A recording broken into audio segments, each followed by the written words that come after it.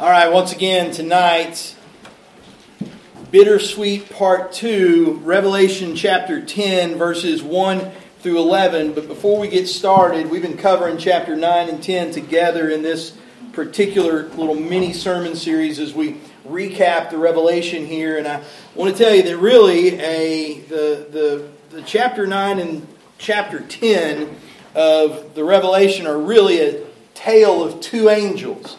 In chapter 9, you see the star fallen from heaven to the earth, the angel of the bottomless pit. In chapter 10, you see a completely different sort of angel. But before we start with the text proper, I need you to understand something about the 10th into the 11th chapter of the Revelation. The 10th into the 11th chapter of the Revelation is what is known actually all the way to 11:13 as a parenthetical section.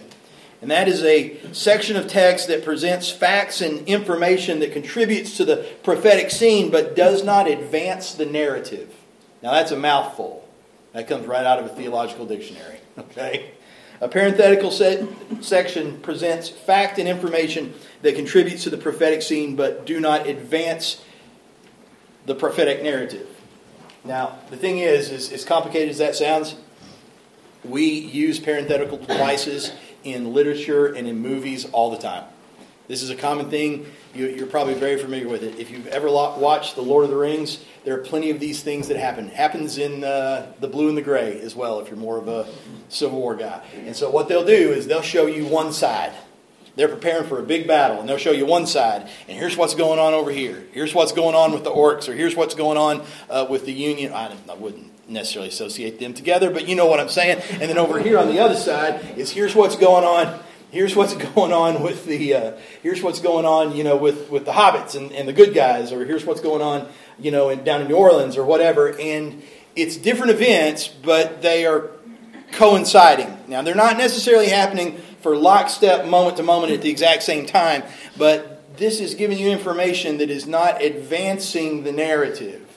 It's more stuff that's happening concurrently with each other in different places, to different people, or in different realms. And if you want the proof text, it's all the way over here in Revelation chapter 10, verse 14, where it says, "The second woe has passed. Behold, the third woe is coming," which is exactly what is told to us at the end of chapter 9. So, here we are in chapter 10. And it's a short enough chapter, we'll just read the whole thing and then we'll go back and break it down. And then I saw another mighty angel.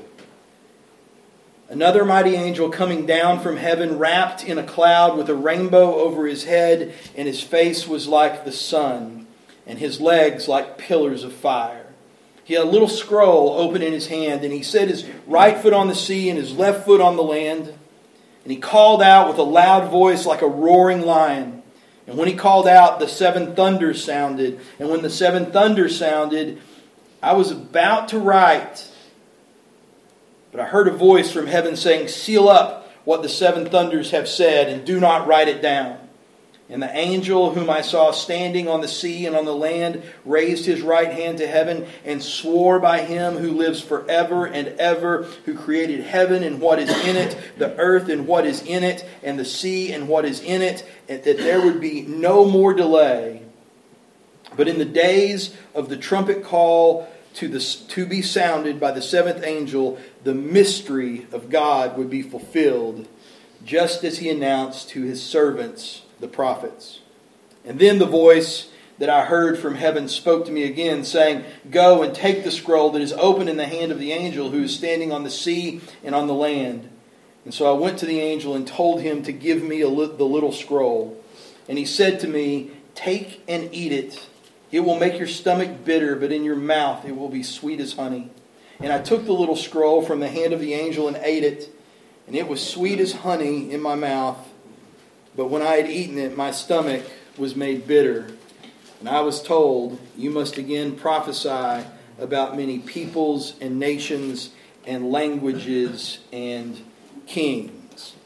Well, here we see another mighty angel that could not be more different from the angel of the pit that we saw in chapter 9, a star fallen from heaven. This angel is described as everything that you would expect to being from the throne room of God. He is coming down, not fallen from heaven, wrapped in a cloud with a rainbow over his head. Men may have co-opted the covenant stamp of God, but God has not let it go. His face shining like the sun, legs like pillars of fire, his right foot in the sea, that would be the Mediterranean, his left foot on the land, big dude, a loud voice like a roaring lion, and most importantly, holding this little scroll in his hand. He's often been identified mistakenly as being Christ.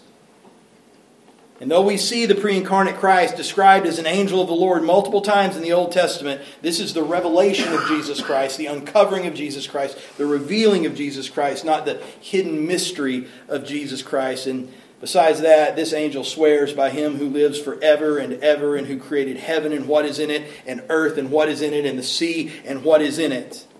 Thus clearly referring to Christ as he is described in Revelation chapter 1, verse 17 through 18, and not referring to himself. We see almost exactly this same type of activity in Daniel chapter 12, verse 7. It's so paralleled that, as a matter of fact, it happens twice in Daniel. We'll look at the other time here in a minute. It is so paralleled that most scholars agree that this is not only probably the same angel that is being spoken of, but that Daniel and John are probably witnessing the same events from opposite ends of the spectrum. Because when you look at the book of Daniel, Daniel gives you a very concise, detailed telling of the first 3.5 years of the tribulation, and then gives you a very quick synopsis of what is coming in the last 3.5 years. The Revelation is exactly the opposite. The Revelation begins with a very quick synopsis, a kind of a review, if you will, of what happened in the first 3.5 years, and then picks up where the book was sealed in chapter 5 and takes off from there. The book's sealed in Daniel chapter 12, and it's opened in Daniel chapter 5, and they both have this kind of little overlapping time where the two books butt up against each other. I'm firmly in this camp. I don't think it's only the same angel. I think Daniel and John are seeing the same events. And there's some kitchen talk that could go along with that, but we'll leave that for the kitchen and stick to the facts while we're in the pulpit. In Daniel chapter 12 it says, I heard the man clothed in linen who was above the waters of the stream, and he raised his right hand and his left hand toward heaven, and he swore by him who lives forever and ever that it would be for a time, times, and half a time, and that when the shattering of the power of the holy people comes to an end, all things would be finished. He is the second angel of this type. At the very beginning in chapter 10, it says, Then I saw another mighty angel. The Greek here is allos, and it means another of the same type. The last time that we saw this was in Revelation chapter 5, which I think is very pertinent to our discussion tonight. Because in Revelation chapter 5, in verses 2 through 5, it says, I saw a mighty angel proclaiming with a loud voice, Who is worthy to open the scroll and break the seals? And no one in heaven or on earth or under the earth was able to open the scroll or to look into it. And I began to weep loudly because no one was found worthy to open the scroll or to look into it. And one of the elders said to me, Weep no more. Behold, the Lion of the tribe of Judah, the Root of David, has conquered so that he can open the scroll and its 7 seals. Guys, this is, as we've said before, this is not the revelation of a wall chart. This is not the revelation of the mark of the beast. And I'll say it tonight, this is not the revelation of an angel. Man, there's been whole books written about these two angels. This is not the revelation of an angel. This is the revelation of Jesus Christ. And when you see this first mighty angel and now the allos, then another mighty angel, this is the second of the same type. Now, whether they're the same one or they're not the same one, but they're of the same type, both times, what they're there to do is the revealing of the gospel of Jesus Christ. Man, chapter 5 is not about an angel going and a scroll going, hey, listen, we're all weeping because nobody can get it open. It's about the answer to who can open it. That's what it's about. Chapter 10 is not about a mighty angel in all of his resplendent glory, which is awesome, don't get me wrong, but there's a reason. One of the things that you'll note if you mess with much prophetic stuff is, man, there's all these guys that they just want to pick apart every little... Let's talk about the rainbow. What does that mean? Well, man, if you look, I'm here to tell you, I can cross-reference a text decent enough. And if you want to go any farther than saying, well, the rainbow is the sign of God's covenant with men, that He'll never destroy the earth again by water, and so obviously this angel's associated with Him and God's covenant, that's about as far as you're going to be able to take it and be able to stay in legitimate, concrete, doctrinal, biblical theology. So here's a really fantastical description, and everybody wants to get caught up in the description. It's not about the angel. Just like in chapter 5, this mighty angel stands up with a booming voice. Who will open the scroll? It's not about him either. It's always about the Lamb. Just as it will be here. The activity of the mighty angel. Well, the first thing that he does is introduce the 7 thunders. And same thing here as with the angel. There's not a lot you can say except for that these thunders speak. So they're not lightning thunder. They're something completely different. Their substance is most likely, and I do say most likely because I think you can make a decent case for it in Scripture, but it's not an absolute. It is most likely the voice of God from the throne Himself. This is typically what you see in places like Psalm 29, where it says, the voice of the Lord is over the waters, and the God of glory thunders the Lord over the many waters. Specifically in places like John chapter 12, verse 27, where He says, now my soul is troubled, and what shall I say? Father, save me from this hour. But for this purpose I have come to this hour. Father, glorify your name. And then a voice came from heaven. I have glorified it, and I will glorify it again. And the crowd stood there and heard it and said that it had thundered. And others said, an angel has spoken to him. Now look, that's anecdotal evidence. There's no doubt about it. Right? Like there's no solid cross-reference there. But seeing who this angel is, where he's coming from, and what he is going to introduce, I would say it's highly likely. Their content is unknown to us because it has been sealed from heaven. These guys that want to sit around and say, well, it could be this and it could be that. Well, it could be. Man, when God seals something, you're not going to unseal it. And the book of Daniel was sealed at the halfway point. And those Jews pored over that thing for 600 years. Never could figure it out because they didn't have the second half of the narrative until it was unsealed in the 5th chapter of John's Revelation. While the content has been wildly speculated, once again, I would encourage people, this is not the sealing of apocalyptic information. This is not the revelation of that. This is the revelation of Jesus Christ. The angel swears to him by who lives forever and ever. Generally speaking of the Godhead, but in the context of the revelation, once again in chapter 1, verses 17 through 18, he is swearing to Christ. The content of the oath. Now we're getting down to business. He swore by him in verse 6, who lives forever and ever, who created heaven and what is in it, and earth and what is in it, and the sea and what is in it, that there would be no more delay, but in the days of the trumpet call to be sounded by the 7th angel, the mystery of God would be fulfilled, just as he announced to his servants, the prophets. In the days, plural,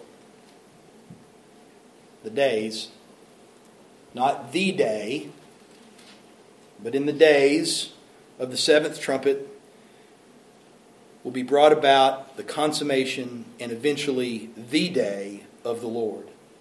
And what mystery is to be revealed?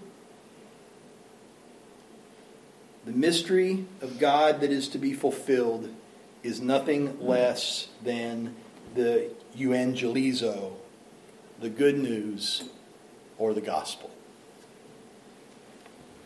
This is what it's all about.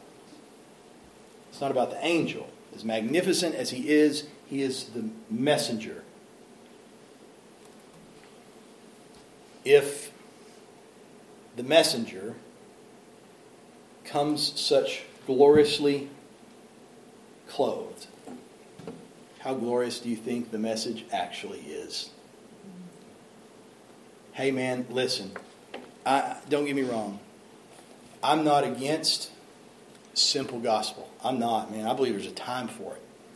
I'm not against little tracts even. I think they're probably relatively ineffective today. But man, God does whatever he wants with the gospel, right? So, I mean, you page out of the Bible, whatever. I'm not against any of that. But the gospel of Jesus Christ is neither simple nor common. Now, you may be brought to it in a simple and common way because we're simple and common creatures, and God has to condescend to speak to us in a way that we can grasp the glories of what he's saying. But the reality is the fullness of the gospel that is saving you and saving me. Alvin, no matter how hard we push into the glories of that thing, when we finally see it face to face,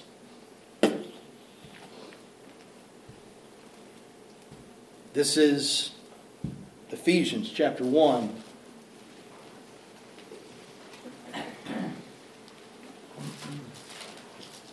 Verses 7 through 14.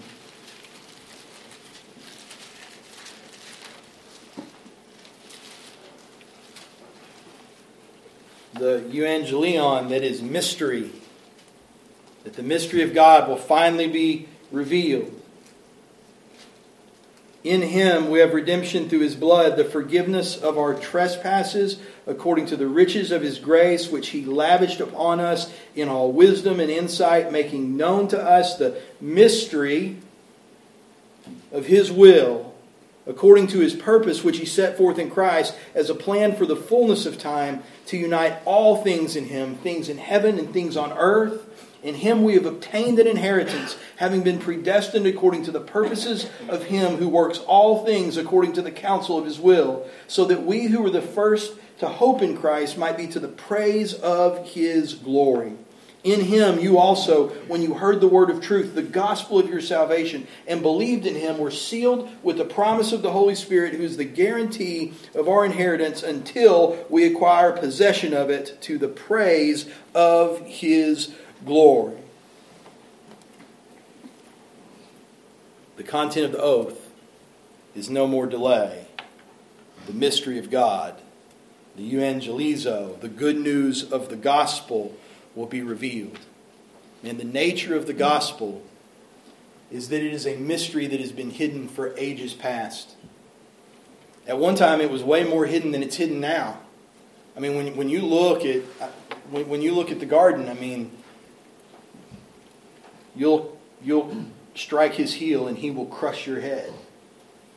Man, that's a pretty cryptic gospel from a human standpoint. I mean, I don't know how, without the rest of Scripture to explain, how long you're going to be able to exegete that out. It's like, well, there's a dragon, he's now a serpent, there's these humans, they were fallen, and at some point in time, there's a son coming out of this woman, and he's going to bite him on the foot, and he's going to stomp him on the head. I mean, that's about as far as you can go. But Scripture tells us that is the promise of the gospel. Man, that thing starts unfolding. We see more and more of it.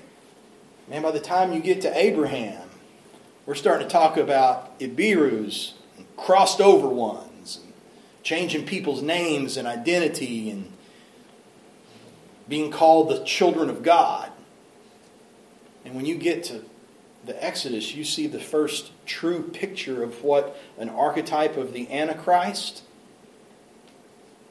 and the tribulation of his people are going to look like. And when you get to King David, man, you start speeding up quick now. God's given revelation. Mysteries are being revealed. It is being clearer and clearer. You get to Isaiah and we got, man, he was crushed for our iniquities. Just keeps getting bigger. So that by the time you get to the incarnation, there is more than enough there to go, yep, that's Him. That's Him. The mystery has been largely revealed in respect to how it started. It has only been slightly revealed in respect to how it will end. 1 Peter chapter 1. Concerning this salvation, this is verses 10 through 12. Concerning this salvation, the prophets who prophesied about the grace that was to be yours searched and inquired carefully, inquiring what person or time the Spirit of Christ in them was. See, I love that too. Did you ever get taught when you were a kid in Sunday school that, well, in the New Testament, the difference between the New Testament and the Old Testament is in the Old Testament, the Spirit of God just kind of came on someone. They put it on like a coat, and they prophesied and did whatever, and then it left them. And in the New Testament, the Spirit of God comes into you, and it stays. Okay, well, they should have read 1 Peter, because these are the prophets of the Old Testament. Look, God's immutable, folks. He doesn't change. He saves men one way. Inquiring what person or time the Spirit of Christ in them was indicating when He predicted the sufferings of Christ and the subsequent glories. It was revealed to them that they were serving not themselves but you in things that have now been announced to you through those who preach good news to you by the Holy Spirit sent from heaven, things in which angels long to look. These things are so mysterious that even as these guys are now revealing the things that were spoken of cryptically by the prophets through the Holy Spirit that was in them, that even as they're going around preaching these new revelations and these mysteries being revealed about the gospel of Jesus Christ, there are still angels in heaven at that moment that are going, man, what's up with that? 1 Corinthians chapter 13, verses 8 through 12. Owe no one anything except to love each other, for the one who loves another has fulfilled the law. For the commandments, you shall not... I'm in Romans. No wonder that wasn't working. I was like, man, that ain't right. Okay, 1 Corinthians 13. Here we go. Verse 8. It's interesting, they're both love passages. That's why I started off, I thought I was okay. And then it just started going south on me, Damon. Yeah. Okay. Love never ends. As for prophecies, they will pass away. As for tongues, they will cease. As for knowledge, it will pass away. For we know in part and we prophesy in part. Now, Paul's writing to them in real time. After all the revelation of the New Testament, he's writing this in real time. For we know in part and we prophesy in part, but when the perfect comes, the partial, the perfect being Christ, the partial will pass away. When I was a child, I spoke like a child, I thought like a child, I reasoned like a child. When I became a man, I gave up childish ways. For now we see in a mirror dimly, but then face to face. Now I know in part, but then I shall know fully, even as I have been fully known. So now faith, hope, and love abide, these three, but the greatest of these is love. Okay, Paul says that we prophesy in part and we know in part. And that one day, when the perfect comes, and there is only one who is perfect, what Jesus said, you must be perfect as your Father in heaven is perfect. When the perfect comes, when Christ comes, then I will know fully, even as I am fully known. And he uses an analogy to describe the distance between what he knows now and what he knows then. And he says, when I was a child, I thought like a child, spoke like a child. When I was a man, I gave up childish ways. He's comparing the chasm, and if you want to follow what Jesus said here, and I think it would be a pretty good deal, if you want to become like one, you must become like one of these little children to enter the kingdom of God. That particular term in the Greek means like one you can, like a little one. Like maybe a toddler, but not any bigger than that. Like one you can pick up and move around. He says, man, I would compare the difference between, and this is Paul writing, right? Who knows as much about the gospel as any living man. And he says, I would compare what I know now to that of a toddler compared to the maturity of a grown man, to what's coming. In 1 John chapter 3, verse 1 through 2, I said John knew as much, or Paul knew as much about the gospel as any grown man. I guess John could give him a run for his money. He'd probably make a good quiz bowl team. In 1 John chapter 3, verse 1 through 2, see what kind of love the Father has given to us, that we should be called the children of God, and so we are. The reason why the world does not know us is that it does not know Him. Beloved, we are God's children now, and what we will be has not yet appeared. When I was a little child, I thought like a little child, but I wasn't going to stay a little child. What I was going to be is a man. And there's a gargantuan difference. Beloved, we are God's children now. And what we will be has not yet appeared, but we know that when He appears, we shall be like Him, because we will see Him as He is. Both John and Paul link the fullness of the revelation of the gospel in being able to see Christ face to face. That's when it's no longer a mirror darkly. That's when it's no longer a little child. Up until then, the greatest scholarship on this planet, including Paul and John themselves, confessed that we just know a drop in the bucket. If the messenger comes in such resplendent glory, how glorious is the message? If you want to focus on all the trinkets on the angel, that's the part I would focus on. If the messenger is this angel that puts 1 foot on the land and 1 foot in the Mediterranean Sea, and what is being described here doesn't mean standing in the surf. This thing is a bad boy. If the messenger's that glorious, how glorious the good news that He brings. In verse 8, then the voice that I heard from heaven spoke to me again, saying, go and take the scroll that is open in the hand of the angel who is standing on the sea and on the land. And so I went to the angel and told him to give me the little scroll. And he said, take it and eat it. It will make your stomach bitter, but in your mouth it will be sweet as honey. And I took the little scroll from the hand of the angel and ate it. And guess what? It was sweet as honey in my mouth, but when I had eaten it, my stomach became bitter. And I was told, you must again prophesy about many peoples and nations and languages and kings. It appears, the word for little scroll, if I can get this out, I don't like Greek words that have more than 3 syllables, but bibliaeridion, and it means little scroll is probably not the best translation. It's not a scroll, it's a codex. It's a book. And it almost means booklet. And it doesn't exist anywhere else in the Greek. Most scholars think that John coined it. Okay? And here it is, because they can't find it anywhere.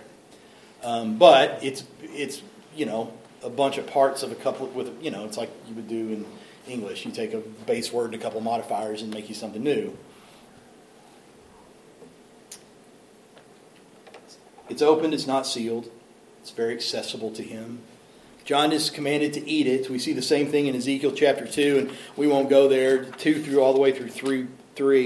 We won't go there tonight, but the idea is God keeps telling him to eat it and then speak it. And it's the idea of internalizing the word and then speaking out of what has been internalized, where God's priorities become our priorities, when we're not speaking the gospel from, off of a list, off of a checklist, but we have internalized the gospel and we're speaking the gospel out of a sanctified heart where God's priorities have become our priorities. I'm all for teaching kids how to share the gospel. I'm all for teaching even methods on how to share the gospel, as long as you've got kids that already have the gospel in them, right? Because otherwise it's just pointless and doesn't go anywhere. But you can teach them well once it's in them. And he says, listen, you got to eat this thing. It's sweet on the tongue and bitter in the stomach.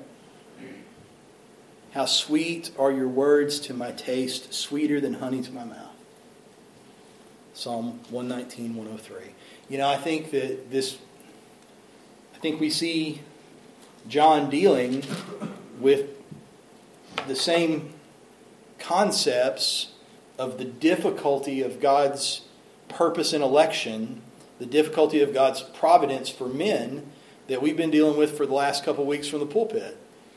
It's, man, you read this stuff and you're like, yes, whoa, that's rough. I mean, you got Paul up there going, man, guys, I would be cursed if it would save them. And you're like, man, that's a bold man. That's a self-sacrificing man. There's a lot of character there. And man, that kind of character is coming from God. And you get down the page and he goes, yeah, that baby right there, I love him. I hate that one. All right. And you start pushing back a little bit. Next week, we're going to get down to the point where God says, don't run your mouth. And so there's stuff in there that's sweet. And there's stuff in there that's bitter. But the only reason it's bitter is because we're the fallen creature and He's the holy God. It's all sweet to Him. Amen. And so here he is. I mean, John's struggling with the same thing. He's going, listen, man, but here's the deal. You got to do it. It's not an option, right? You don't have the option to lick it so it only tastes sweet in your mouth, but not swallow it so it's not bitter in your stomach. You got to do it. That's the deal. Eat it. It's going to taste great. Application is going to be rough. Because the mystery is the gospel. And the gospel is coming to its fullness. And the fullness of the gospel is a tribulation like no human being, well, not just any human being, but that has literally never been and will never be again. The gospel has got to go through that station before it lands at the millennium. And it's got to go with the millennium, go through the millennium, where the Jews are vindicating His righteousness before it goes into eternity. And before it can go into eternity from the millennium, it's going to go through the white throne. And it's bitter and it's sweet, and it's bitter and it's sweet, and it's bitter and it's sweet. And it's legitimately bitter. That's not just a label we put on it. It's legitimately bitter. Like it's tough. There's stuff about the gospel that's tough. Man, when you're a kid, especially think about 150 years ago, your kid's being called to mission service in the Congo. They crawl on that ship, the likelihood is you will never see them again.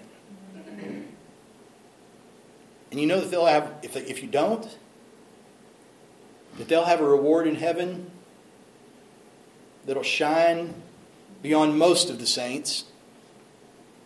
The martyrs are the closest to the throne. Man, it's bitter and it's sweet. It's bitter and it's sweet. It's bitter and it's sweet. Here's the deal. I mean, look at the cross. I mean, look at the Christ. I mean, man, here's the incarnation. It's so sweet. Here's the cross, and it is so bitter. Here's the resurrection, and it's so sweet. Here's the first century persecutions of God's people, and it is so bitter.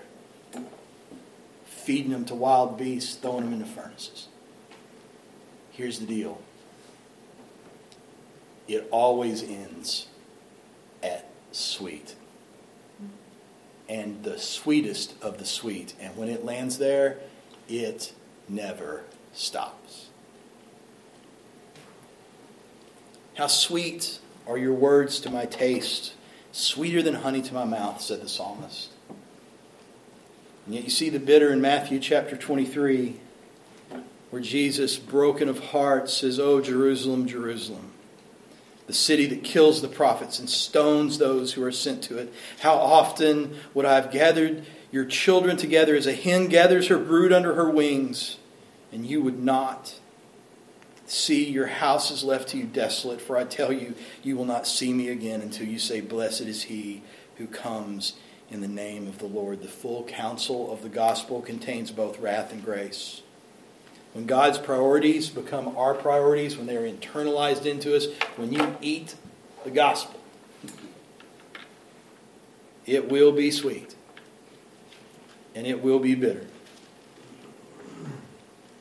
And we are fully on board for both. As easy as one is and as hard as the other. The reality is at the end of the day, The angel looked at John and said, "You must again prophesy about many peoples and nations and languages and kings." That prophecy starts again in chapter 11, verse 14. And it is some of the most difficult of the entire Revelation. It's not the revelation of anything but Jesus Christ. It's bitter and it's sweet, but it always ends at the eternal glory of the highest sweetness. Damon, pray for us.